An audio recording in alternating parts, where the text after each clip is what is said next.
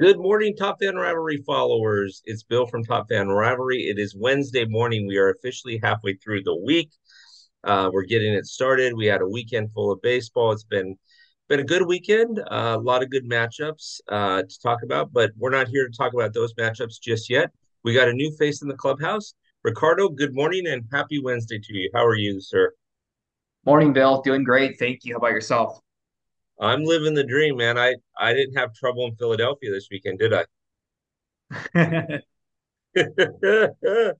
So that everybody knows they're gonna go, what? Bill, you were in Philadelphia? No.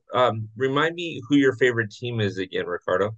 Um, you know, uh, unregrettably, uh, the San Diego Padres, despite their struggles this season, their underperformance, um, yeah, it's been a nightmare.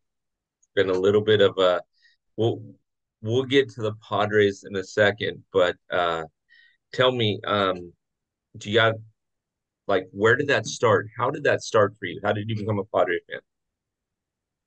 Well, I think my love for the Padres started with my dad and my grandpa. My grandpa would listen to the games on the radio in Tijuana, and my dad, followed his footsteps, and then that was passed down to me. And my first game was back in 1999. I'm sorry, 98 during their 98 World Series run. It was Padres Dodgers summer of 98 at Qualcomm Stadium. Okay. Okay. So it goes deep and it goes with the family. I love that.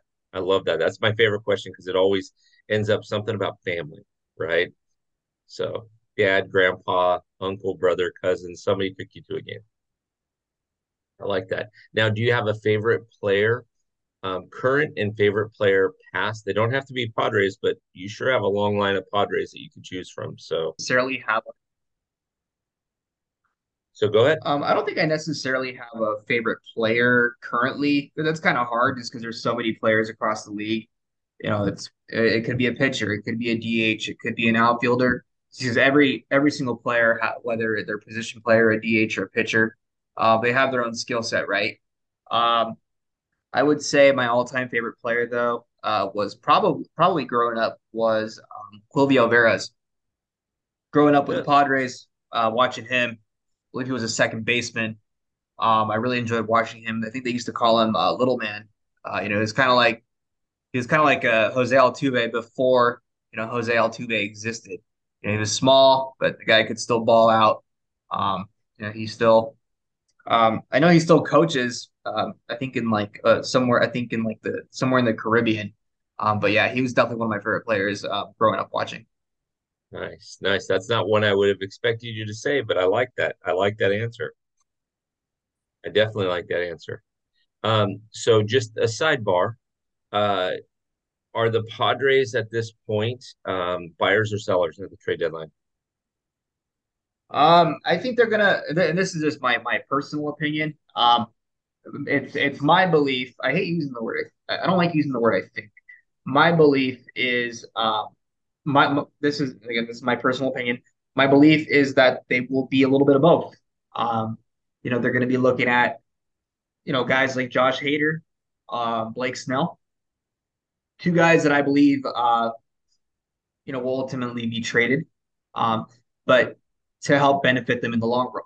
Maybe add a guy, but somebody that's going to be under long term control that'll help benefit them uh, going into the next season. Okay. And so what do you think about Derek Jeter's comments about the Yankees chasing after Juan Soto? Do you think it happens? Do you think it's To all me, that's fluff? wishful thinking. Yep. It sounded like fluff to me. Um, wishful thinking. I mean, it's the media. Their job is to generate clicks. Their Yeah. job is to generate headlines and generate those reactions, feed their algorithm, right? Um, it sounds like fluff to me. Um, to me, it's all right. Well, what do the Yankees have to offer? What are they going to give up? And again, it's how are the Padres going to benefit from this trade too? You're trading away a once in a generation player. Not quite on the level of Otani, but this guy's still going to get 400 million wherever he goes, whether he decides to stay in San Diego or, um, walk in free agency with the next, after the 2024 season. Yeah. Yeah. It was interesting when I was reading that thing because I thought along the lines that you did, like when Jeter speaks, people listen, but it's a little bit of fluff. And it definitely was good clickbait because I read it, right? Everybody was reading it. And so, but I just, I mean, can you imagine that outfield for a second? Giancarlo Stanton, Aaron Judge, and Juan Soto. That's an outfield to So be reckoned with. That's for sure. that's a lot of errors in the outfield. That's a lot of errors. There's a lot of payroll in the outfield too. It's a lot of payroll.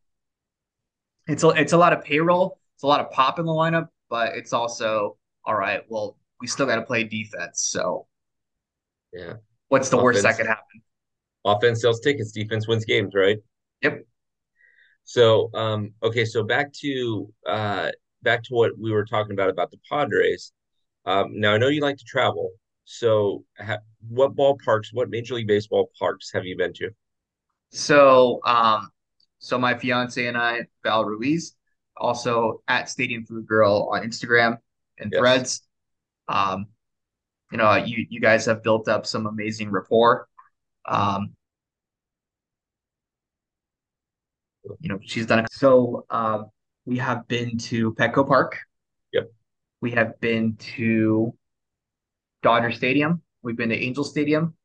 We have been to Oracle Park, Oakland Coliseum, T-Mobile Park in Seattle, Chase Field. That was that was our first stadium that we did together. Um, Globe Life Field in Arlington, Texas, Kauffman Stadium. I feel like I'm missing one more. Did you guys go to Minute Maid together, or was she flying solo Minute. with that one? I'm sorry. We have been to Minute Maid. She went with me for my first time back in this previous summer. So we have been to 10 major league stadiums together. Um, And then I have been to two stadiums that are no longer in use. So I've been to Choctaw, Choctaw Field Stadium. Used to be the Rangers' old stadium. So 10 active, 12 overall. Okay. Okay. And so, if you do, you have a favorite outside of Petco, obviously being your home ballpark? Do you have a favorite? Outside of Petco, I'm gonna have to, and this isn't just me just spitballing. My favorite, most likely, it's a close call. I'm gonna go with Globe Life in Arlington. Um, I always tell Val this. I'm like, you guys have no idea how lucky you are to have the ballpark that you guys have. It's already gotten a chance to be showcased during the 2020 World Series and the NLCS. Um, Oh, yes, I understand the nostalgia factor behind the old Globe Life right next door, but in that Texas humidity, it's almost impossible to have those day games and sometimes even those night games. So when you walk into that stadium, you've got this giant roof over your head. You've got all the amenities of a modern ballpark. The in-game fan experience is awesome. The food selection is awesome, and the beer selection it gets the job done. And not only that, you have the entertainment district right next door, Texas Live. Shout out to Pierre, the DJ there, always there you takes go. care of us. Um, so it really is. I like to consider it, yeah, a one stop shop, a one stop shop for you can get your barbecue fix right next door before or after the game. Go get drinks right after. We experienced it for we. I'm sorry, we experience it firsthand every time we go there. Um, the only reason I would rule out T-Mobile Park as my personal favorite other than Petco is T-Mobile Park is nice. It's in a great area. My only my only setback is the lack of pregame and postgame entertainment in the surrounding area. Um, there's it's not quite like Petco and Arlington where you have easy access to restaurants and bars right after the game. Yeah, yeah, and we'll be up there this week. And so I haven't been Great up to ballpark. that stadium. It looks gorgeous. And you hit one of my bucket list ones, which was Arlington. I can't wait to get to Globe Life. It's on the bucket list for early next year, that's for sure. So, What I so like about it is no matter how hot or humid it is outside, once you go inside, it's perfect. it all just goes out the window. Exactly. So, okay, so here's the question. You've Sure. got, let's say you got the month of August off, right? Unlimited resources. What five ballparks are you going to go to that you haven't been to? Fenway Park, Okay. PNC, Okay. Coors.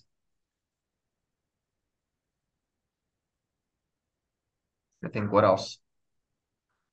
Yeah, Fenway, PNC, Coors. Wow. I'm trying to think what else. Maybe I'll give you a little help. What I hear a lot is Great American Ballpark in Cincinnati, Wrigley Field, Yankee Stadium, Citizens Bank Ballpark. I hear those all the time. All right. I'm gonna be the outlier here. Okay. So in addition to the three I just said, Uh-huh. Progressive Field in Cleveland Okay. and Citi Field in Ooh, City Queens. Field. Okay. All right. All right. I like that. I like those are good options. I like that. I like that. Good. Good, good, good. All right. So break down for me. We just started the second half, which is weird because it used to legit be the second half would start at the 82 game mark. Right. Now most teams are 89, 90 games into it, but technically it's the new second half. So talk to me about what you see the Padres either need to do or stop doing, or just tell me what you're looking forward to. Tell me what you think the Padres need to do to be successful in this half. To me, what's going to determine the end of what's going to determine their season, what's going to make or break their season, Hmm. is going to be the result of what happens this. Everybody was like, "Oh, well, they got some momentum going into the All-Star game." It's okay. How are they going to fare against contenders like the Blue Jays and the Phillies, and then they got a series coming up at home against the Texas Rangers.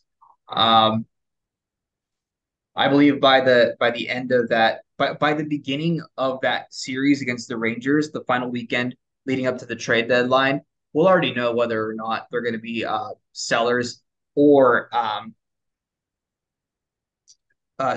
buyers. Uh, I mean,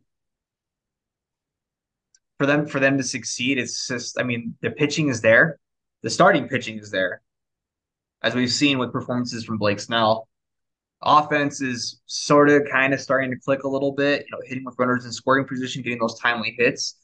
Their biggest weakness is the bullpen. I mean, the bullpen couldn't stop a nosebleed to save their lives at this point. Hmm. They were just some ghastly performances from the bullpen. Um, they've shown, they've proven that even an 8-1 lead against the Phillies is almost impossible to hold. I think it was Friday night. Um, Padres were up 8-1. It was a blowout game. Yeah. They brought in Luis Garcia, I believe, just to close it down. Next thing you know, it's 8-3, bases loaded. They had to bring it. You got to bring in your all-star closer to close out a 5-run lead. That's just speaks volumes on how bad the bullpen's. Yeah. Yeah. No, that's a good comment. And I mean, people are hearing me talk about this and obviously if you're listening to this and if you haven't missed the In the League's morning show, and you're listening to this right now, tune in at 8 o'clock a.m., 11 o'clock Eastern a.m. because Ricardo will be on talking about the Padres this morning as well. But um, I'm always talking about this on the morning show, and people give me grief, but it's all about shutdown innings, right? Baseball is momentum.